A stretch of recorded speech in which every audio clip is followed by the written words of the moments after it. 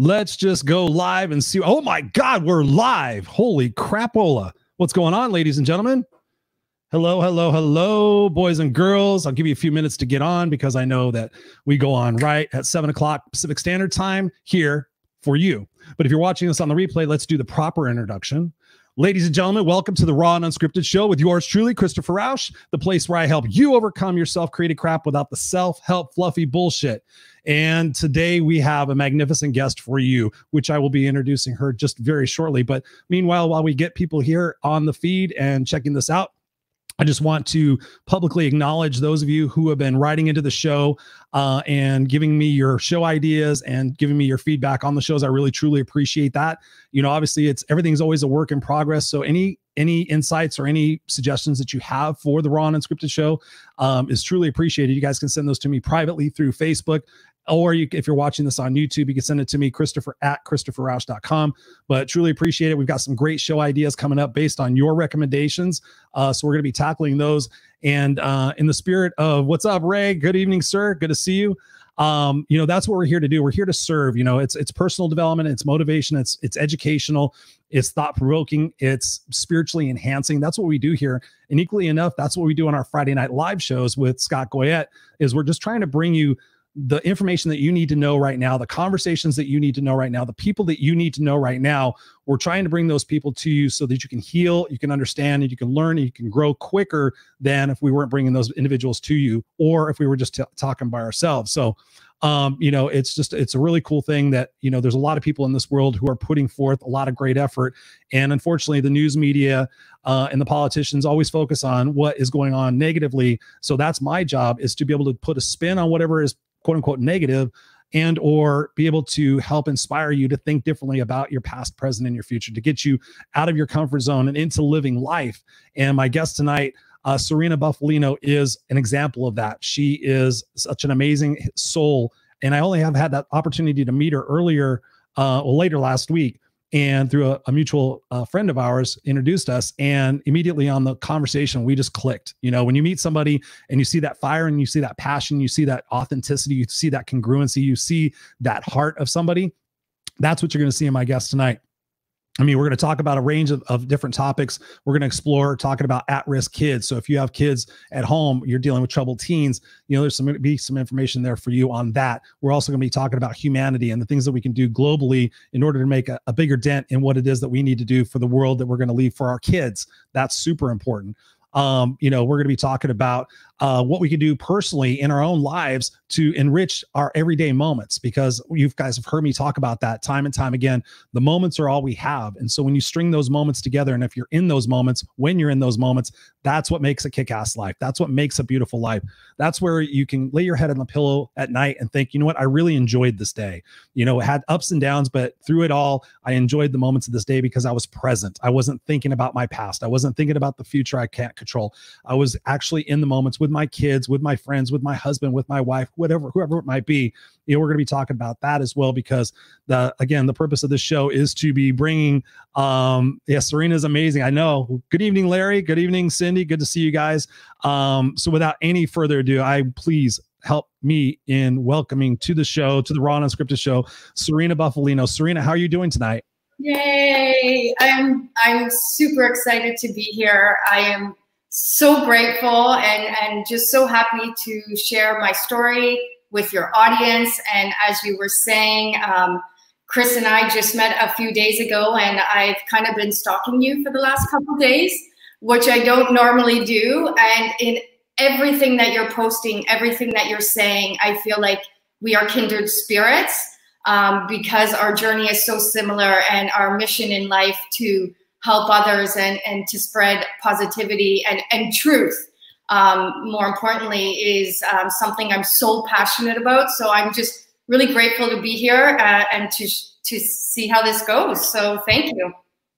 You are most welcome. It's not uncommon for me to have stalkers, so it's okay. Just as long as, you know, it wasn't anything super creepy, like you sat out in front of my house or something like that. But no, that's totally understandable. And I appreciate that. Thank you.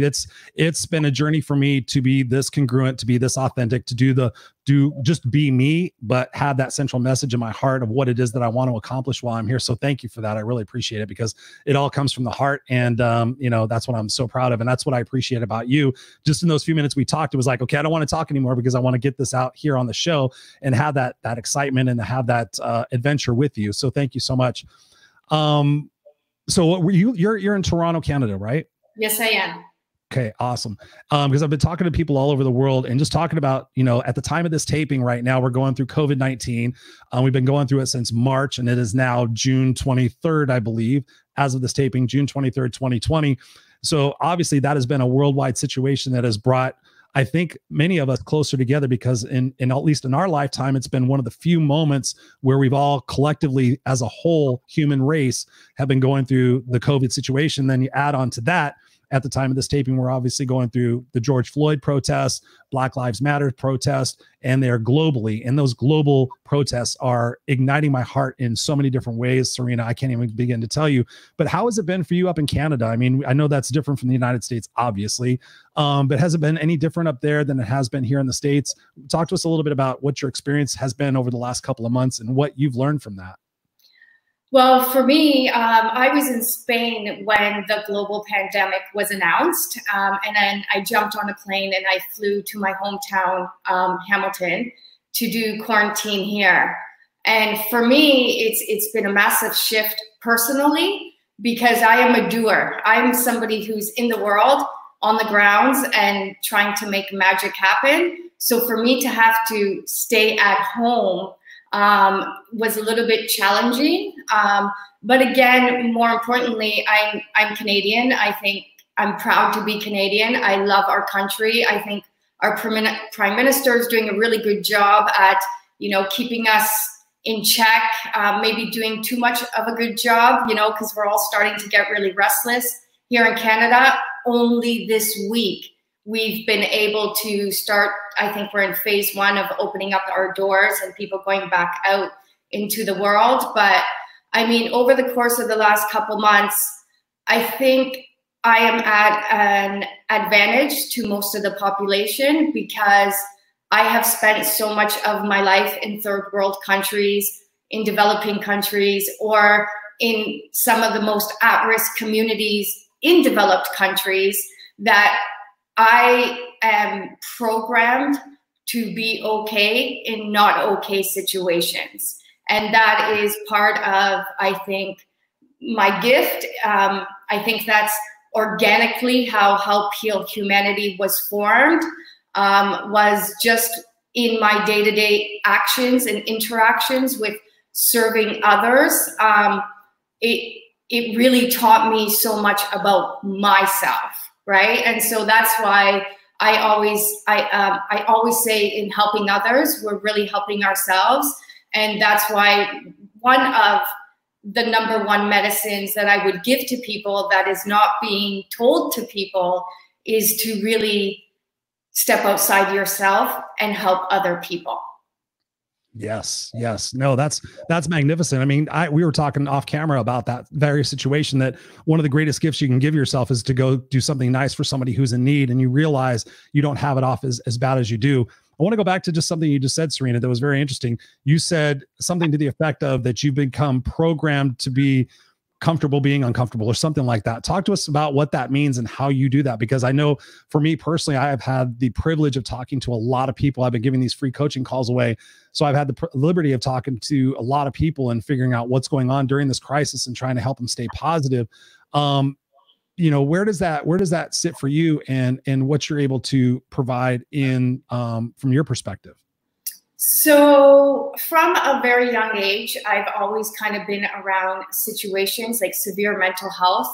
Anybody who suffers from mental health or is close to somebody who experiences severe mental health, you know that that is a very kind of roller coaster, scary situation. And so whether it was at home in my family, whether it was with my friends or in my community, I've always kind of wanted to have this desire to help other people.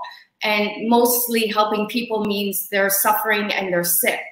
And when people are suffering and sick, they're not behaving in the most appropriate way. So I, you know, being in mental health hospitals, working in jails, working in detention centers, you often have kids lashing out at you, you know, getting aggressive. And so I had to learn how to not react. And in learning how to not react, I had to learn to self-care. And in self-care, that's where, for me, the healing modalities of yoga and meditation have really helped to center me. And I remember there was many times where I was in very uncomfortable situations where I thought to myself, okay, this is it. This is the way I'm going to go down. And wow. In those moments, I always say to myself, Serena, this is why you did the yoga. This is why you did all the years of meditation, so that you can just sit here and not react. Because, you know, if you react, you're going to trigger somebody and the situation is just going to get worse and worse and worse, you know, and conflict resolution is key. Like my friends, my family, everybody will tell you, even I come from an Italian background. Everybody screams and yells and hits and, you know, and I always want everybody to be like calm and loving. You're the group hugger. You're the group hugger. Yeah, totally. You know, even my friends are like, Serena, come on, shut up. Or, you know, I even used to say to my students, you know, and maybe we can get to the journey of my students and how they inspired me. But I used to say to my students, there's a polite way and a correct way to be an asshole. Say that one more time. Yes. You heard me. There's a nice way to be an asshole. And I knew you would like that one because you have a little bit of a trucker's mouth like me. And I get in trouble for my trucker's mouth all the time. But you know what? It's who I am. And I have a little bit of a potty mouth. Yeah. So again, I'm a peacemaker. I'm a lover and I want everybody to be okay. And so that's kind of what I did in my classroom with my youth every day, was role play with them. We would literally role play situations that would trigger them or upset them. And then it would start to teach them how to react with a lot more love, with a lot more respect, instead of, you know, fighting, punching, because all my students were kicked out of the school board because of fighting, punching, acting out. So it was learning how to control those behaviors and try to teach what I say, and eventually all humanity is try to teach people how to be more human. Try to teach people, especially who are not being treated justly or fairly, how to just be more loving, how to be more kind. And to be honest, it's a really simple concept that gets ignored all the time. And I find so often people are looking for something more, and I can over exaggerate it, but that doesn't make sense to me. It's really, really, really simple, and it's really basic, and you don't need an education, and you don't need to have money, and you don't need power. It's inside of us. You're born with it. And it's really just being a good person and loving one another and treating each other with respect. Wow. I couldn't agree more, Serena. But when I think about my work with at-risk kids and inner city kids, how do you teach them that? I mean, obviously they've grown up without loving parents. I mean, the hypothetical situation, it's not the ideal situation. They've grown up with, you know, ideal parents and situations. So they've had to fight and survive and everything. How do you come at them with this love and this heart and this healing and this, hey, let's be all human, when all they've known is fighting and gangs and you know, and violence to be able to communicate their feelings? How do you get through to them on that? And thank you, Christopher, because that is the exact reason why we're here. I started off as a special education specialist. Right in Teachers College, I asked my professor if he would allow me to do my practice teaching in a jail, in a young offenders facility, instead of a mainstream classroom. Thank you, Scott. And so I knew right away, because I was a problem child. Yes, I'm laughing at all the comments. Mm-hmm. I was a special education student. It's quite funny because today 2 of my board members found that out, and they did not know that about me. I in elementary school, I got sent to the special education classroom with the special ed kids to learn how to read because I struggled with reading. And because my behaviors, I mean, as we all know, the school system is getting a little bit better in differentiated instruction and catering to kids who have different styles of learning. But in my time when I grew up, if you didn't know how to read or write, you were stupid. And so I was told my whole life I was stupid and that I wasn't going to amount to nothing. And that was because I couldn't read and write like the rest of the kids. So I was always in the special education classroom or in the principal's office. I spent so much time because the teachers would ask me to read, right? Or they would say, they'd ask me to do something that I didn't know how to do. And I didn't want to look stupid in front of my peers. So instead of, trying to read the paragraph that I didn't know how to read, I would act out and I would say something really deviant to the teacher, like, shut up, miss, you're so stupid, miss. And then, of course, she would get mad at me and she'd kick me out of the class, or he would kick me out of the class. So that's why I knew I wanted to work with kids that are kicked out of school, because I knew there was a reason behind that behavior. I wanted to get to the underlying problem of why people like me or kids out there are acting in the way that they do. And I will say with all certainty that if the people in the world knew what these kids that are in jail or end up in jail, or these gang members or these murderers or these pedophiles or these prostitutes, if you knew their life story, if you knew their life journey, you would know exactly why they do what they do, and you would be there to lift them up and support them. And so because these children were my greatest inspiration, they are the reason why I'm here today, and inspiring me to go beyond my classroom and now into the world to, again, teach people how to be human and have a lot more love and respect for especially the marginalized people. And, even right now with the Black Lives Matter movement, that for me has been normal since 20 years ago in my classroom, Unfortunately, 90% of my clients in my youth were young Black male. And even when, because Miss B loves to go out for nature walks and loves to, get out of the classroom. And even when I used to say, like, come on, kids, let's go for a walk, the kids didn't want to go outside because they were afraid of the police, right? So the injustices that are happening right now have been happening our whole life. People are just starting to learn about them. And now I think is an opportunity for me to be able to share the story about the inhumanities and the injustices that are happening all over the world on a daily basis, and how the only way that that is going to change is with each and every single one of us.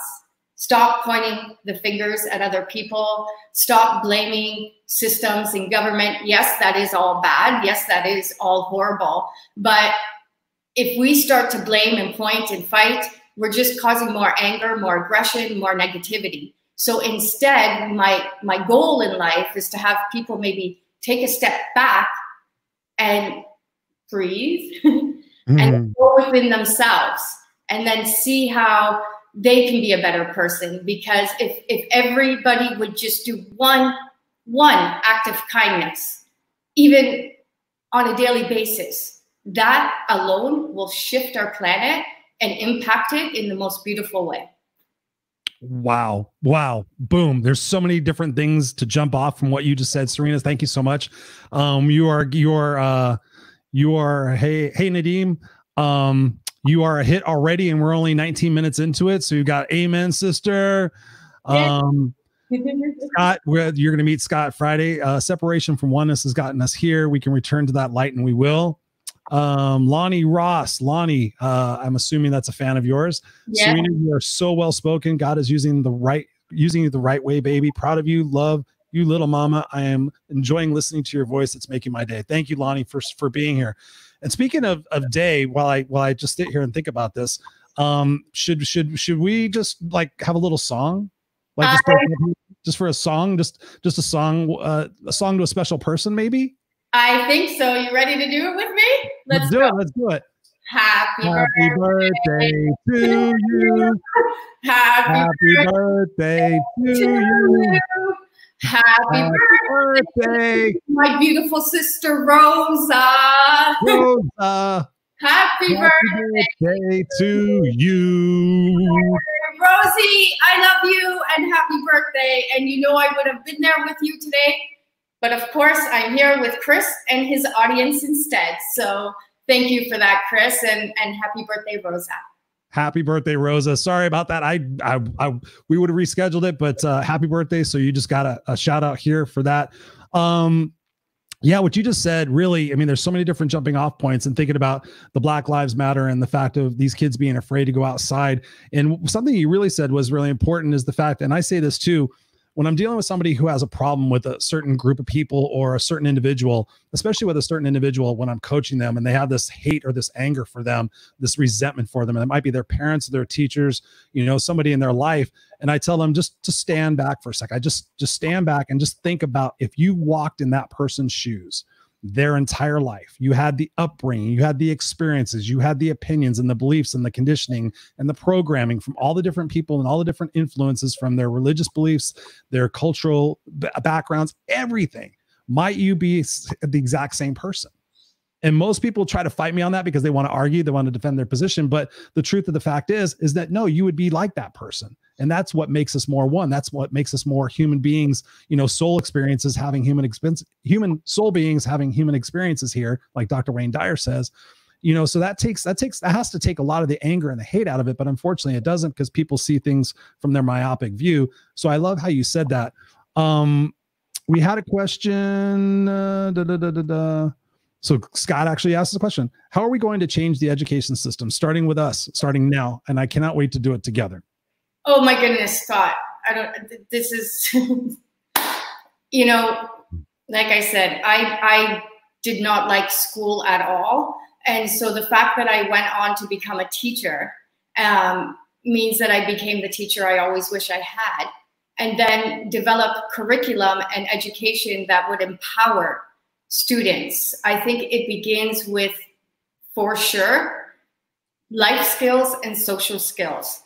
Nobody on this planet, unless you go looking for it, is taught in school at a young age how to deal with their feelings, how to deal with their emotions, how to be in a successful relationship.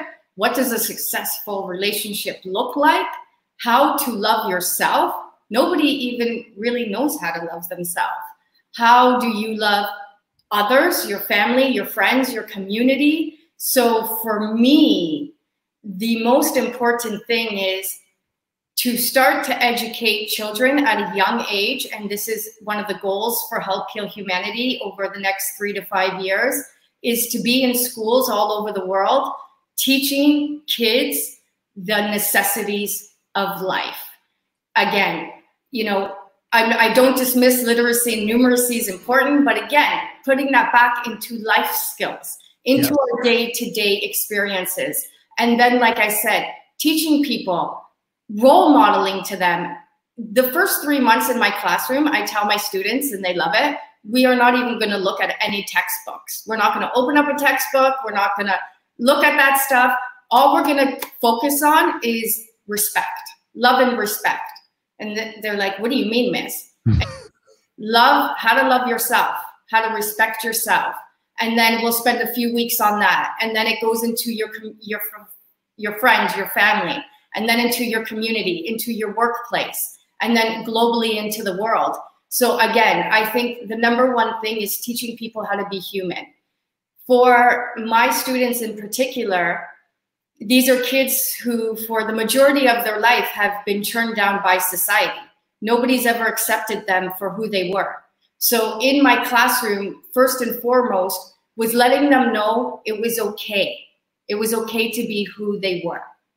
And that they had to come to terms, and we all, it doesn't matter who you are, from 2 years old up to 50 years old, everybody in life is going through problems. Everybody's struggling.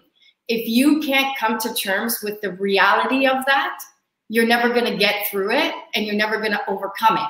Because if you don't understand it, how can you learn from it? How can you grow from it? So again, it's teaching them to come to terms with where they're at in their life, and then how to move forward from there positively, and then provide the tools and the resources for them to be successful. Wow. Thank you, Serena. I mean, I love your insights on that. And Scott was chiming in, and Ray was also chiming in as well. Question for you, because I've thought that myself, and Scott and I have had several conversations about that based on his program, Go Love Now, in working with teachers and students, you know, and I've thought about that too, like starting a school, like, okay, you know, I want to help like teenagers, you know, through early 20s or something like that. For you, based on your experience in the schools, what age would be a great age to start teaching those life skills to these kids? I think it should begin like right in preschool, like right away. Like, why wait? Mm-hmm. As soon as like this should become normal behavior. My students used to say to me, "Miss, nobody acts like that. Miss, why are you doing that? Or Miss, why are you talking that way?" And I'm like, that's why I'm here. That's kind of why you're here. And if you want to get out of here and reintegrate back into society, you need to learn how to do that and act that way and be that way. And it's really teaching people how to act and think and be in the world, especially when the world is not nice to them, right? And I think, you know, you increase it, you know, as the years go on, but I think it should start in elementary schools, and it's at least a week or 2 weeks, a unit of study where we're teaching people how to be human. Because I mean, if you think about it, that's what shapes us for the rest of our life. And for me, nobody taught me that. I had to go look for that myself, right? Or I learned by doing, you know. I learned how to deal with a broken heart once my heart was broken, you know? So again, it's experimental learning, and it's just being, again, it's just being open, and nothing is easy. So the other part is it takes discipline. It takes discipline, and it takes hard work in order to be a good person. Mm-hmm. How do you inspire somebody to be a good person when they've had, you know, those situations from the inner city, the at-risk kids? How do you teach them that, and how do you teach them about forgiveness? I mean, obviously in their lives they have been let down, abandoned, you know, persecuted, everything under the sun. How do you teach them forgiveness, and where do you go from there? So I always use their stories and their experiences as the lesson, because it's the best way for them to learn. And so I show them how the way others treated them may have not been okay. And yes, that they are hurting, but how to channel that energy in a positive way. So my students, again, very angry, very, very, very angry kids, kids that have been denied by most of society. It doesn't matter who you are. You want to be loved and accepted in this world. You really want people to validate you. You want people to accept you, and you want people to love you. And my students wanted that too. They just never had that. So it was letting them know that through the course of the next year or two, we were going to transform the way they think so that they could have that love in their lives. And they didn't realize it, but what I did was I got my kids, and this is how Help Heal Humanity was formed. I got them off the streets, out of the classroom, and into the world. Toronto's most at risk. They went into the community. They went into the city of Toronto. We started to feed the homeless every single Tuesday. Every single Thursday, we were at the Daily Food Bank. My students were not only learning how to take the TTC to get to these places and learning how to move around the city, but once we got to these places like the soup kitchen, that was a full-on kitchen at the soup kitchen. And to serve the homeless daily lunch, It's like being a waitress. So my students started to learn how to make meals, how to serve people. They learned how to interact with other people, which they had never known how to do that before. And then all of a sudden, my students start to realize, oh my goodness, these people are homeless. Oh my goodness, these people have absolutely nothing. And they started to learn that I can do something to help somebody else. And you could see everything about my students shift. Their self-esteem, their posture, their behaviors, their, the way they carried themselves. Because all of a sudden, my kids, the special kids in need that nobody wanted, were out in the community doing something to help somebody else. It made them feel like gold. They never felt that way before, and then to know that they were making a difference in other people's lives, it inspired them, it motivated them. And so it became this feel-good feeling. And again, my students inspire me. We go out into the community, we start to inspire, our local community. Again, my students and I put in more community service and hours than any other program in the Toronto area. This is Toronto's most at-risk youth. They left my program with a resume of 3 volunteer experiences with references, because again, they want to get a job and they want to be just like everybody else, but they don't have a resume. So at least they have a resume of volunteer experience showing that they know how to do this, right? And again, and when my students started to realize that their lives might not be so bad and that they could help other people, is when things really kicked off for them. So that's why I always say to step outside yourself. And when you step outside yourself, you're not in, like you said, Chris, you're not in your head. You're not in that little, I say, your mind is about the size of a peanut. And that same story keeps repeating. I can't, I'm not good enough. But when you go out there and you start to do something different, it is scary, but once you get past the fear, it's absolutely amazing what happens. It's amazing. And all these wonderful new doors and new possibilities open up for you that you would have never imagined because you were so stuck thinking you couldn't do it. Mm-hmm. No, I mean, that is so beautiful, Serena. And thank you for doing that and making a difference in those kids' lives, because for firsthand, not too many people sit there and think, oh, I want to go, mentor at-risk kids and deal with that situation. Was that a time, were there situations in that quote unquote unorthodox, I guess, teaching style? Did you get shit from, the board and the school, or was that something they just gave you free reign? Like, okay, they're the last ditch kids, so do whatever you can with them. And if you make something of them, good luck. If not, come back alive. How was that for you? It was, well, I think everybody knew that I was really dedicated to them, and the government, because I worked in partnership with the Ministry of Child and Youth Services. I think they could see that I was fully committed and they could see the success. So I was really privileged and I was lucky because I had services. I had child and youth workers in my classroom. I had psychiatrists and lawyers, and I had a whole team of people helping me determine the fate of these kids' lives.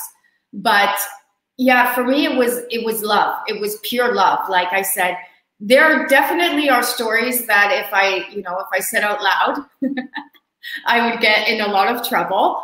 There was a lot of, modalities of teaching that were probably not completely ethical. The way I taught kids math sometimes. Mm-hmm. I hope none of this comes back to bite me in the butt. But yeah, again, and there were times where, my students they knew how to contact me if they were in trouble. And, I would go out on the streets and I would put myself in situations that I probably should not have put myself into to be there for them. And again, I did not realize that all of that, just my kind heart or my love for my student, and my student knowing that they weren't alone. They had somebody there no matter what. Mm-hmm. That empowered me as well. But I think just that act of me being there for them and them being there for me, because they showed up every day, all the time, no matter what, you know, even no matter what the situation was, and they would tell me, they showed up. And that to me said a lot. And so if they showed up, I was going to be the best I could be for them. And yeah, I did a lot of things I for sure shouldn't have done, but I don't regret 1 minute of it. And to this day, I'm still doing things that are completely crazy, you know. We haven't told the story about how my students in basically challenged me.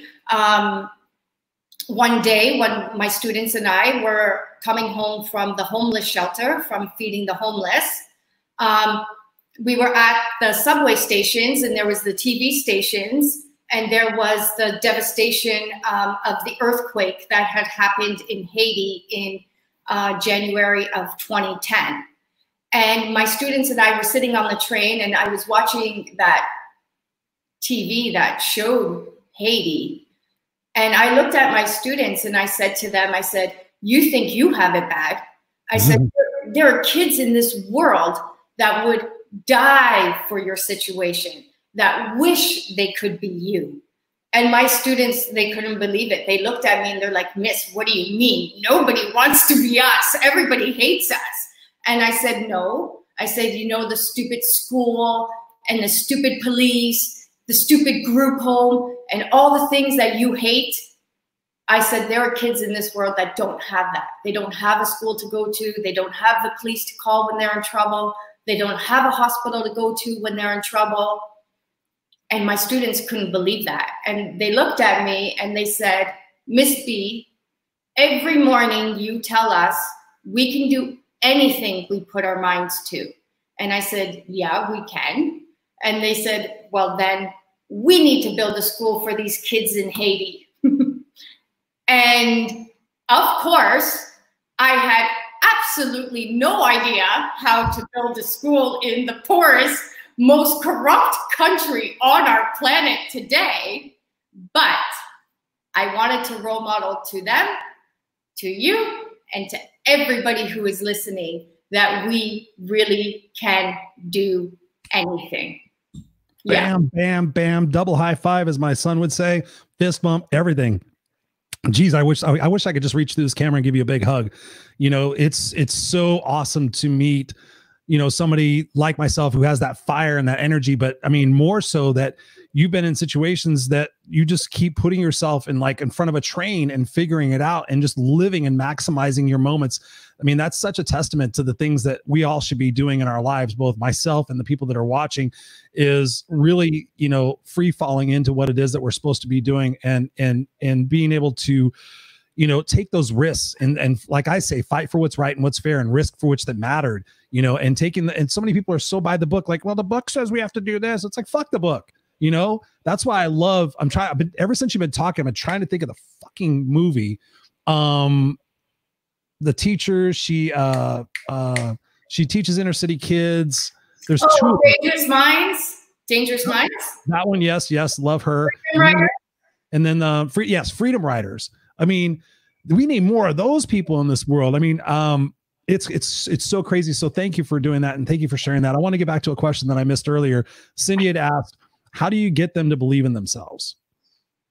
And I think part of that, you answered that in getting them to believe in themselves, is getting to believe in a bigger mission and a bigger purpose, and seeing how their current situations are better than they think they are. But how do you get them to believe in themselves? I mean, because how long of a window are you working with them, and what are some of the first techniques that you use to get them to believe in themselves? So the maximum that I would have the kids for would be 2 years, usually a year. And how you get them to believe in themselves is first and foremost being there for them, right? So they know that they're not alone.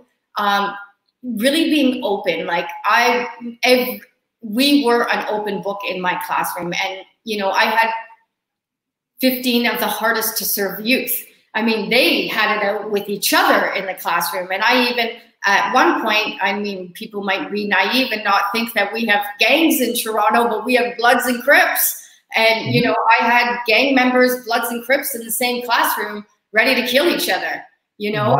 Wow. And you have to be able to get them to come to a place of calm, and not only like you said, get to accept themselves, but then each other. And so it's a lot of role modeling. It's a lot of showing examples of, it's a lot of using their life experiences to show them how they could have maybe reacted differently and done things differently so that their life could have turned out differently.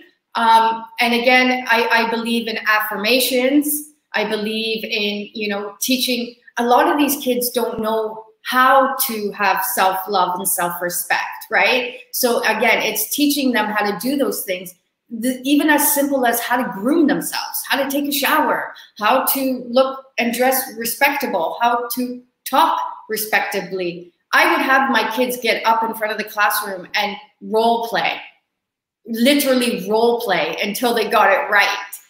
And I would say to them, like, if you want to get back into society, if you want to get a job and you want to have a girlfriend and you want to be accepted, then you need to learn how to do these things. And these things begin with yourself, right? And again, teaching those life skills and those social skills, the motivational factors, sometimes manipulation, whatever it takes, just keep going. Manipulation, little noogie to the head. Yeah.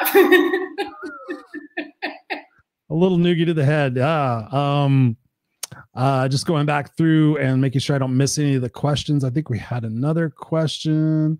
Oh, Scott again. Scott, look at Scott. He's just all up in your business. Do you think we should empower and train teachers first so we can touch the masses more quickly? Good question, Scott. Well, yes, definitely yes. You know, I'm a teacher. I love my colleagues. Some of the colleagues are really hard to deal with.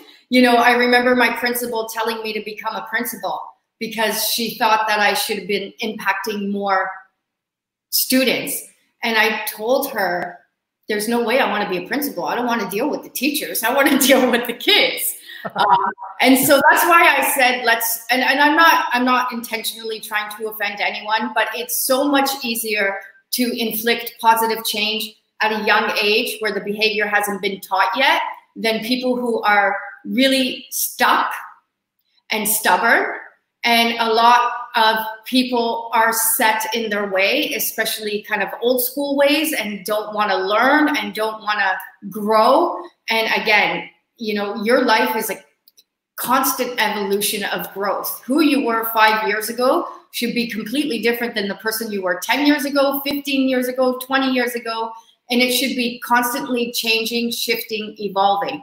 So yes, I think teachers first and foremost, because again, we are the role models, right? So just like parents, I think it's not only teachers, it's parents. Parents need to role model this behavior to their kids. And, you know, everything is a taught or learned behavior. Our kids didn't end up this way for no reason. They ended up this way because of what they were surrounded with. So yeah, I think for sure teachers, but parents and all humanity. You know, this is the thing here. It's not about just one person or one race or one age group or one culture. This is about all humanity and all of us just doing a little bit more to make the world a little bit kinder, a little bit nicer, and a lot more loving. Yes, you are an angel. I don't know about that. You're a kick-ass angel. You're a kick-ass angel. And by the way, I have to do this, ladies and gentlemen. I have to tell a story. Yes. So Patricia is on the screen right now, and she says, "Believe."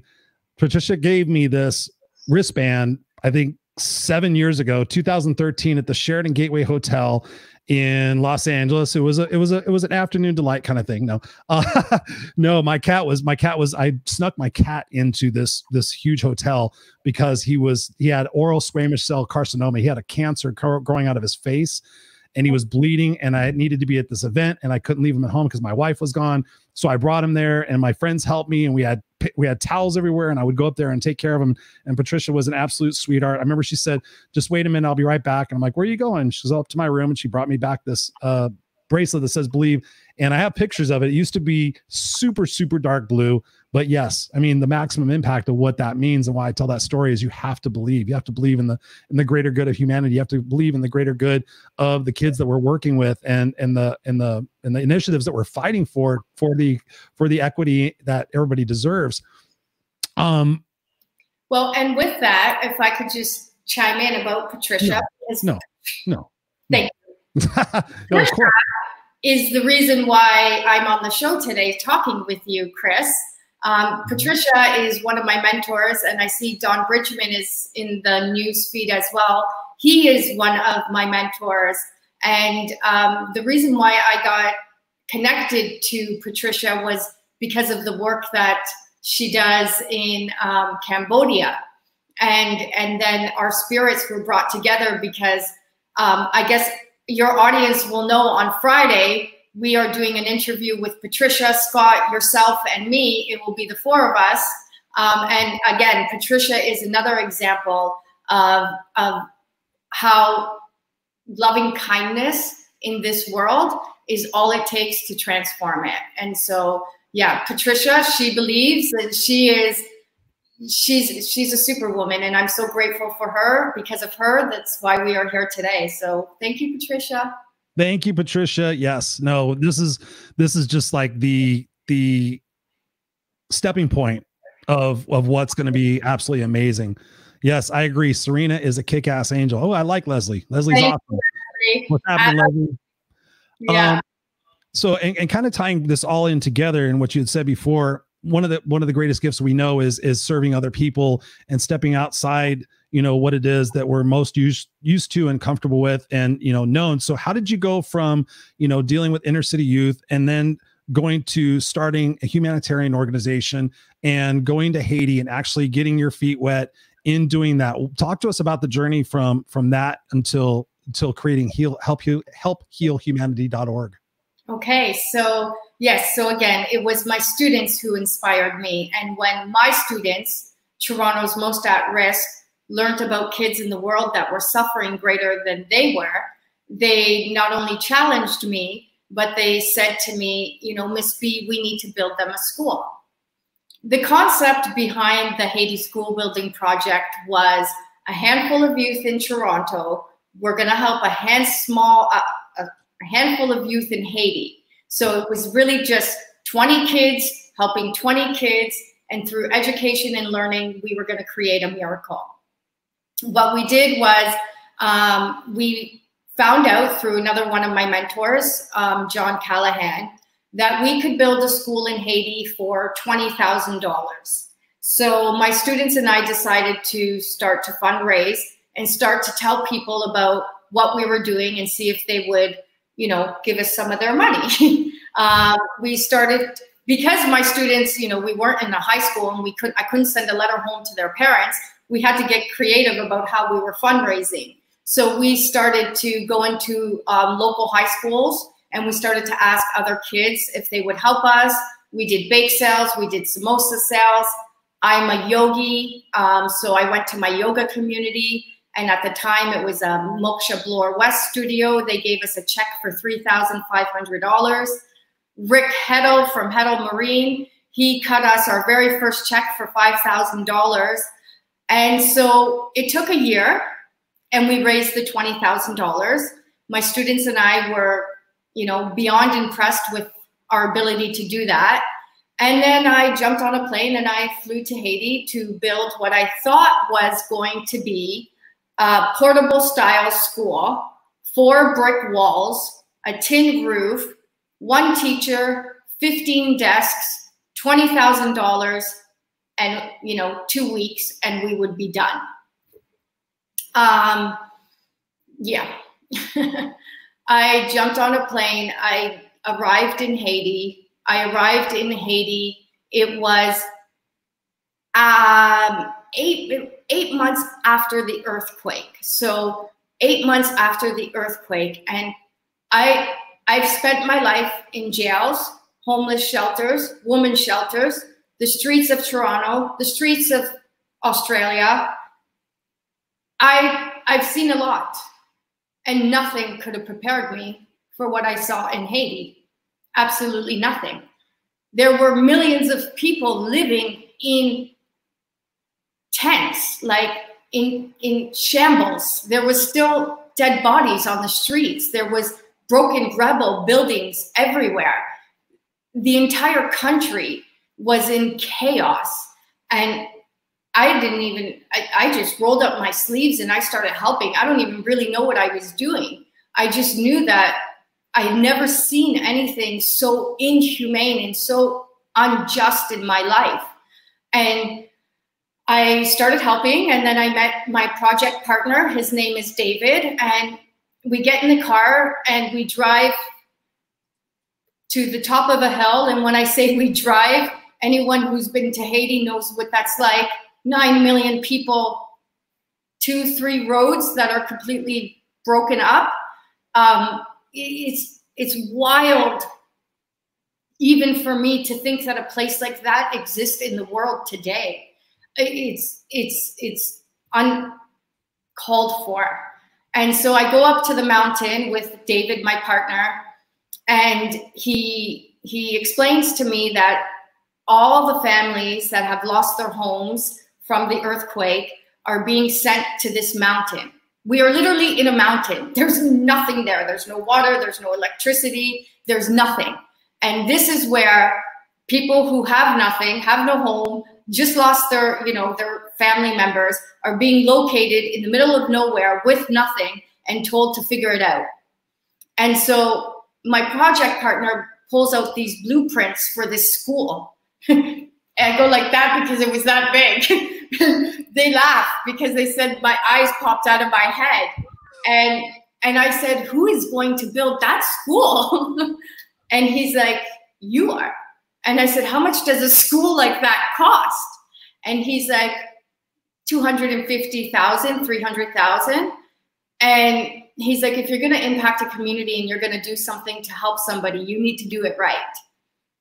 And again, I didn't fully comprehend what I had done to even get to that point.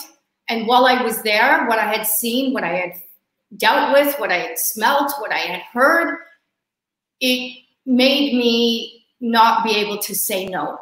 And so I said, okay, I guess we're building a big school.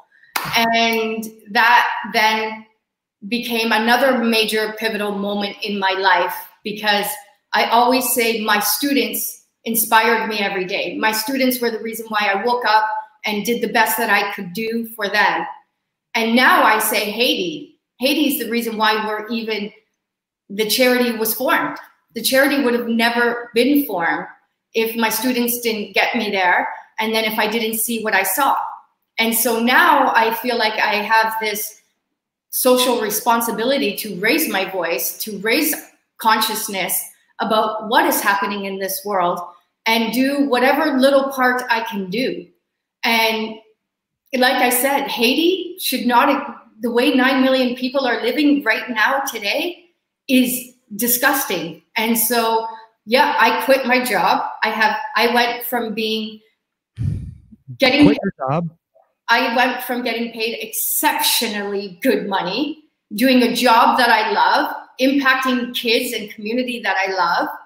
And I quit everything because I want to die knowing that I at least tried versus not trying at all.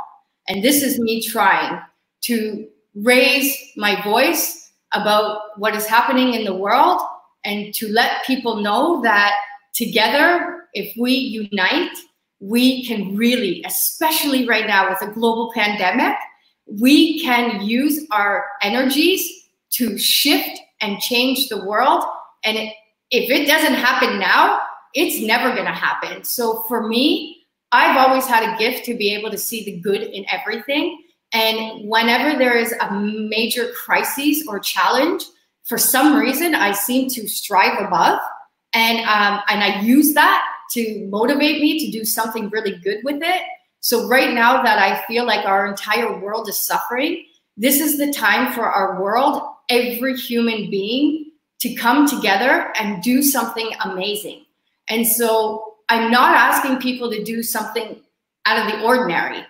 All I'm asking people to do is what they do on a daily basis.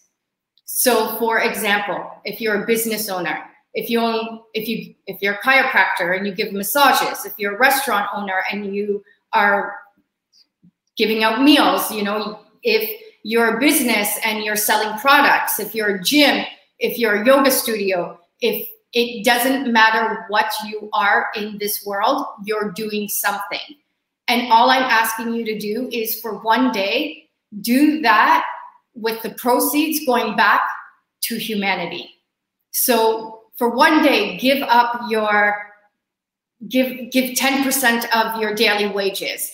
If, like I said, at the end of your meal, round up to the nearest dollar. If you are a yogi, let's do a yoga class for humanity. If you're a restaurant, let's do dining for humanity. If you're an artist, let's do art for humanity. Whoever you are in this world, you've been given a gift. And what I am asking you to do is to share that gift and give it back to the world. And if we are going to heal the planet, now is the time to do it. And it begins with you. So share that gift with the world and let's make the world a much better place. Mic drop. See, mic drop, mic drop. I got to work on the guns. Wow. That was like a platform speech that, you know, just came directly from your soul. I mean, that is so magnificent. And the fact that, like Patricia said, you know, you lift us all up. That is what we need to be hearing. That's what Scott and I have been vocalizing, you know, for the last couple of weeks and through our show, is just the fact of standing up and taking that risk and fighting for what's right and what's fair. I think Ray gave me a little bit of a hard time. He says, what did he say? Oh, because I talk about legacy plan. He goes, oh my God, Serena has a legacy plan, Chris. Because I talk about that. I mean, when I just worked with my coaching client tonight, and I had her write her eulogy. And up until the point she actually wrote it, we talked about it, but I said, I want you to write it out. And I didn't tell her anything about it. And so she wrote it out and she goes, when I figured it out, she goes, I realized that I'm going to have to keep my word on a lot of things that I don't keep my word on right now.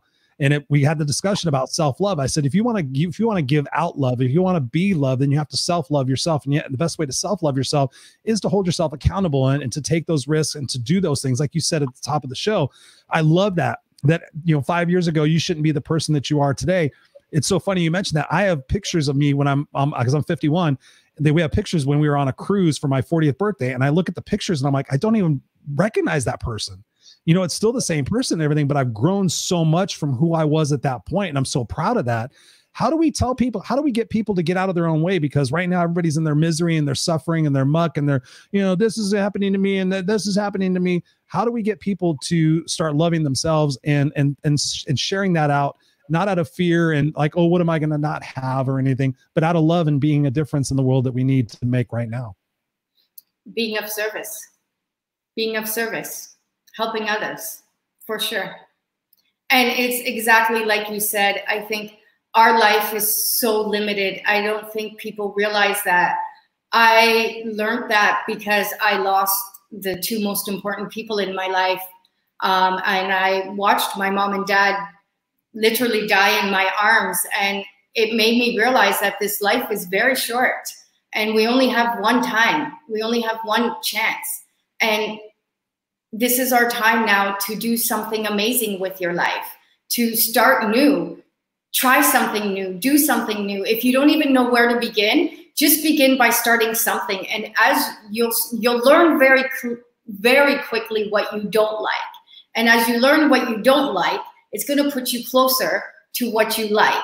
So again, it's using all the negativity, using the dramas, the traumas, using the shit and doing something good with it. And I, you know, I always say to my students, mistakes are amazing.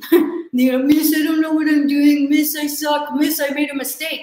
Making a mistake is amazing. Making a mistake is just one step closer to doing the right thing. So you're still learning. You're still learning. And so again, I just think that everyone in this world should step outside themselves, spread more love, be kinder, and in serving others, it's going to do something to you. And you're never going to forget that. When you step outside yourself and you see what is really happening in the world, you're going to have a much greater appreciation for your life. and you're going to shift the way you think. So one of my favorite things is actually bringing people on these volunteer trips to Haiti, because it doesn't matter who you are. When you walk into these type, or even bringing them into, you know, the communities in the GTA that most people won't go into, the minute you start to go and see the injustices and inhumanities in the world, it's going to shift who you are as a human being, and it's going to make you a much better human being. And so the reason why I can deal with COVID is because I know how lucky I am to be living in a house with electricity during a global pandemic. So even the worst day on earth for me is still a beautiful day, because my experiences have taught me that. Mm-hmm. Yep. It's all about perspective. Once you see the world from somebody else's eyes, or you walk in their shoes, like we said before, Serena, then you have a new appreciation of like, oh, wow.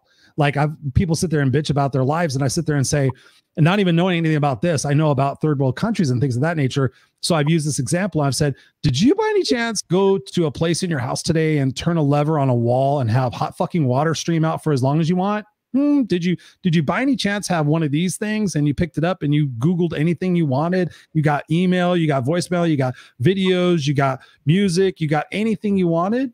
Yeah. By any chance? You know, well, guess what? You're pretty fucking lucky compared to the rest of the world. And how about we kind of, you know, balance that out a little bit? And I think that's what the world's really saying right now is we're tired of all the politics. We're tired of all the old shenanigans and the old playbooks and, you know, all that other crap, that we need to begin solving the root cause of our problems instead of just diagnosing the symptoms and treating it that way. So where is your organization today? You talked about you went there with $20,000 and then they said, okay, no, you're going to build a school that's $250,000. What wound up happening and where is it at today? So today now, the school in Haiti is opened. It's opened up in September 2018. We did build the entire first level of the school. We have toilets. We have European tiles in the middle of what is considered one of the hardest to serve communities on our planet. So we did it right. Like we went full out. We did the best that we can. The school is open. It's operating. In its first year, it had 111 kids. Last year, it had 121 kids. We have a summer school program, after school program. We run a full day program. And not only do we run the school, but we also are responsible for their uniforms, their textbooks, their meal plans.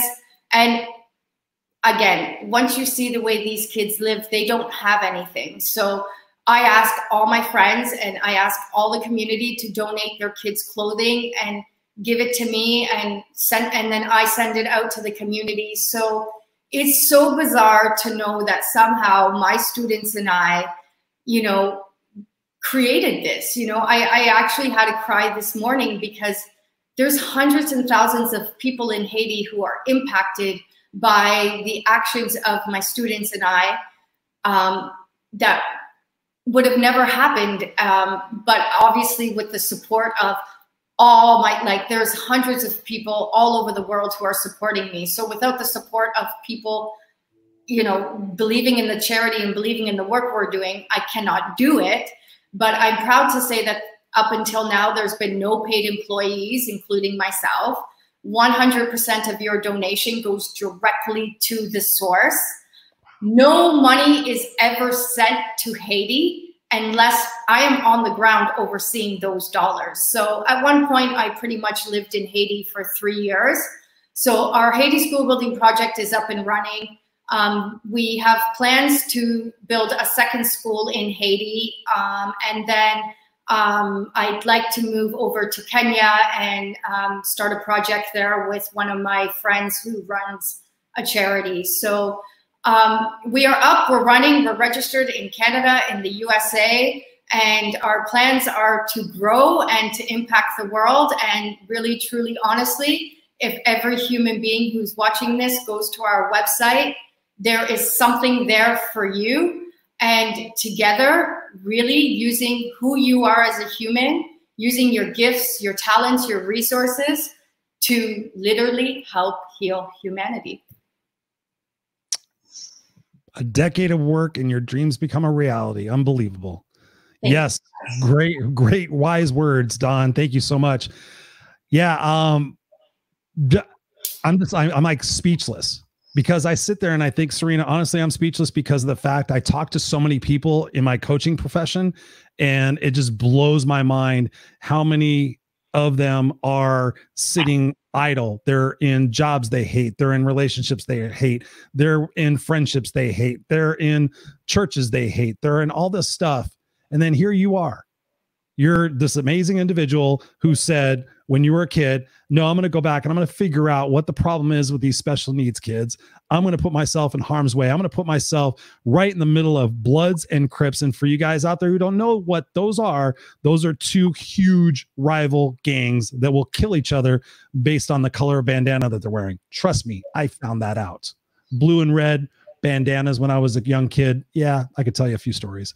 Going from that, doing all that, sacrificing yourself, putting yourself in harm's way, bucking the system, doing unconventional teaching methods, to starting a nonprofit organization and delivering massive hope and future to a country that is otherwise forgotten and discarded is just absolutely amazing that you've done that. And there's so many people out there who are living in fear, living in scarcity, the what ifs, what if it doesn't work? What do you say to all those people that are watching right now that are just like, wow, it must be great to be her. And, she doesn't have any responsibilities. What do you say to all the people that are out there, having a pity party for themselves when they could be a part of the solution and making the world a better place? Discipline, a lot of self-discipline. I mean, I've never given up. Even when people told me to give up, even when people told me it was impossible, I thank goodness that I have this belief in myself.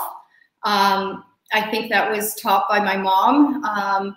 And just, I know that I'm always going to be okay. And I know that my life purpose is bigger than myself. And as soon as I start, it was a lot of work. Like, as somebody who struggled significantly with reading and writing, in order for me to become a teacher, the amount of studying I had to do was immeasurable. Even to this day, I say the hardest days in my life were my university days, because it was so hard for me to comprehend what was being asked of me, because that wasn't the way that I learned, but I disciplined myself, and it was a lot of work. And I say, and there's nothing wrong with it. While most of the people were dating, going out, going to clubs, having fun, partying, I was taking care of the streets of Toronto, or I was taking care of my family, or I was taking care of the most at-risk youth. It's what I enjoy doing. It's my calling. It serves me exceptionally well. But it is a lot of hard work, and it is a lot of discipline, and it's unconventional work too. Like, I work all hours of the day and night. I mean, you asked me if I wanted to pre-record this interview, and I said, absolutely not. We're going to do it live, even though it's 11 o'clock at night.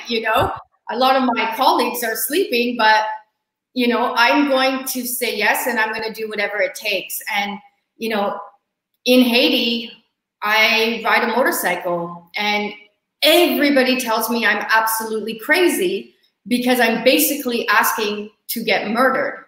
And I've said to them, if this is the way that I die, then at least I died trying my best. And I truly, truly, truly believe that the universe, this force greater than myself, is watching me, is protecting me, and will keep me safe, because I'm doing this from the heart, and I don't think anyone's going to murder me in the process. And if they do, I did my best.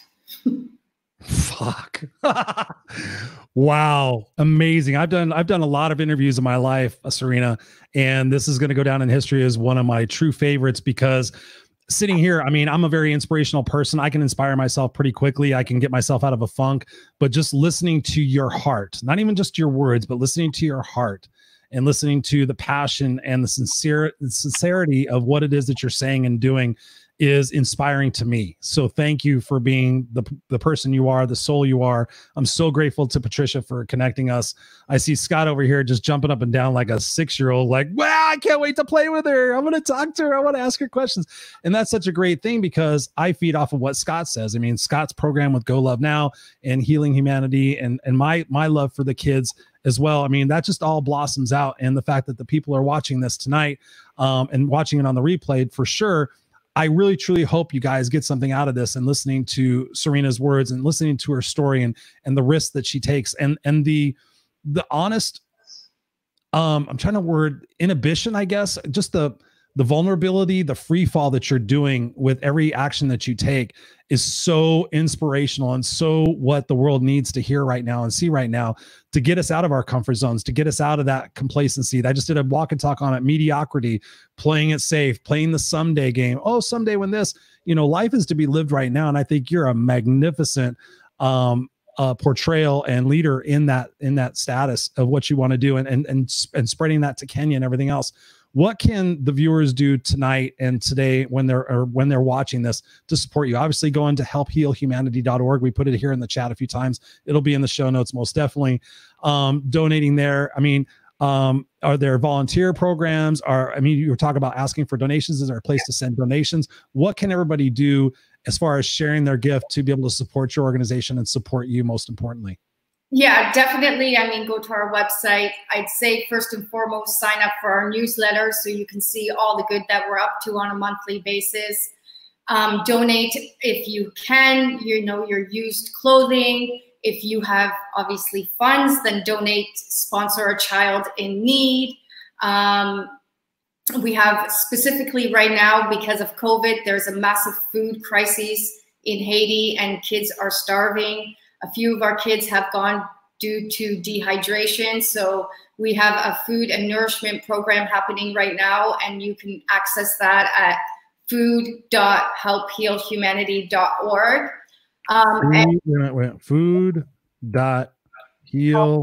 Helphealhumanity.org. And I think I do appreciate that people are listening to me and paying attention to me for what I'm trying to bring into the world.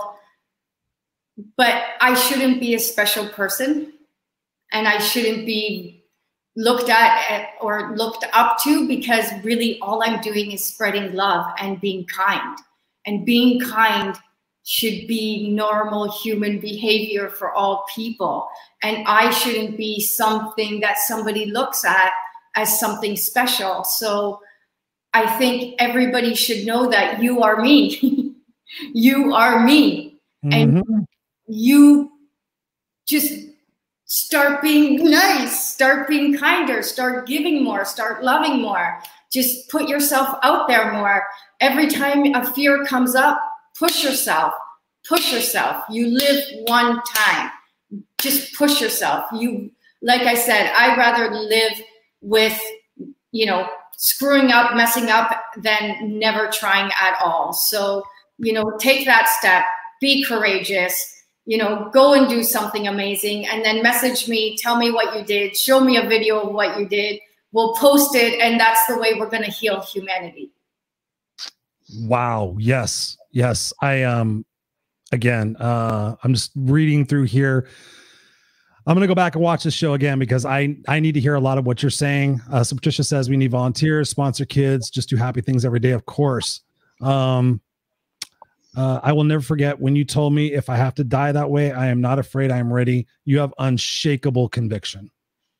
Thank you. Yes. Unshakable conviction. I thought I had unshakable conviction.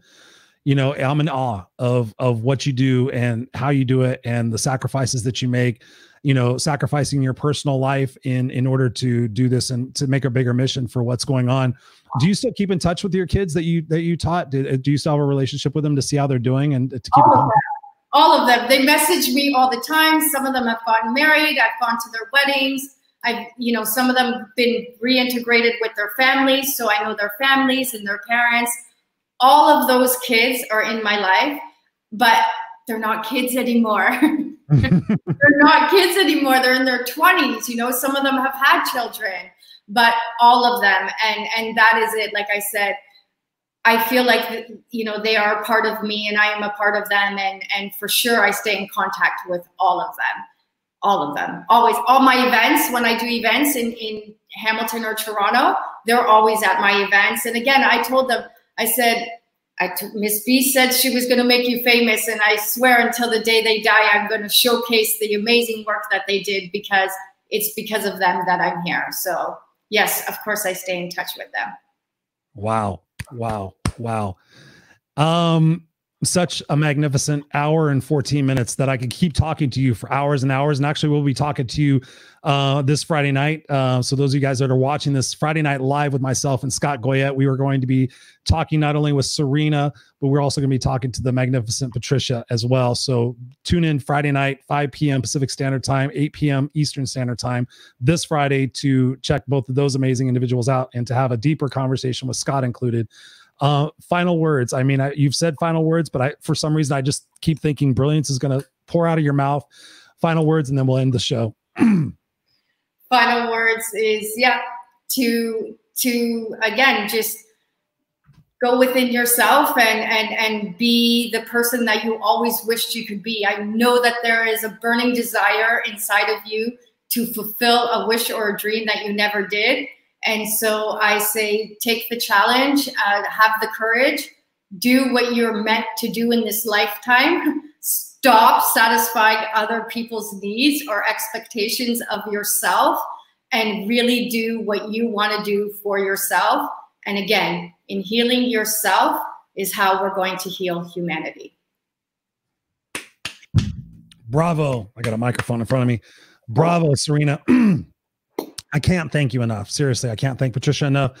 You know, for all that you're doing and being on the show, staying up late for this. I really appreciated doing this live to where everybody can have the interaction. I mean, I've done a lot of these, and the interaction and the excitement that you've created in just this hour and 14 minutes, I'm sure is going to spill over. So thank you once again. I can't wait to have more conversations with you, have you back on the show. You'll probably be one of my first repeat guests, because I just so value just the conversation that we can have, and just the free fall topic of just figuring out what it is that we need to do and get out of our own way is just magnificent. So I am going to put you backstage here for a second, my dear. Don't go anywhere. And I'm just going to end the show.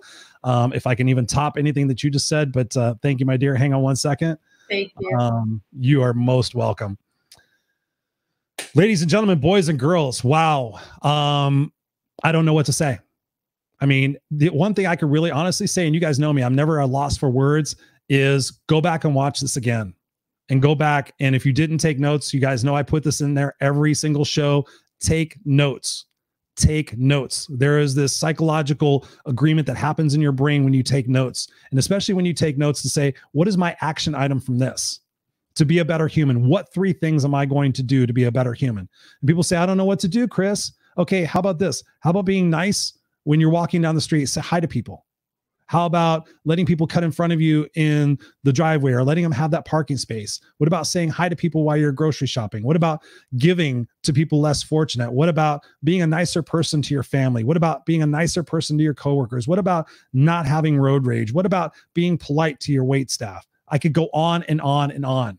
It all starts with you. It all starts with us. It all starts in the leadership that we bring out in humanity, because as we do that, and sometimes you may think there's 7 billion people on the planet, but with social media and everything these days, this show could go viral. Serena definitely should go viral. I mean, good Lord. I mean, I'm thinking Mother Teresa right here. I mean, and I know she did work with Mother Teresa. We didn't even talk about that, but go out there and be the best example of what you can be. Start looking at things not from a pity party and what I don't have, as opposed to what I do have. I have a roof over my head. I have a fan going on. I have electricity. I have music anytime I want it. I have food in my refrigerator. I have opportunities. You know, one of the guys I'm going to be interviewing for this show coming up pretty soon, Jesus Ortiz, he came to this country with nothing. Didn't know English, didn't know nothing. And he's just building his life. He's like, dude, if anybody can make it here, if I can make it here, anybody can make it here. So it's just all about putting away your excuses, putting away your bullshit stories that you've told yourself, and taking Serena's advice and just jumping into it, figuring it out. You know, we want these things to be perfect. We want the best laid plans. Oh, when I have this set up, when I have this set up, and that's ready, when I have this money, you can't fucking do that and live life.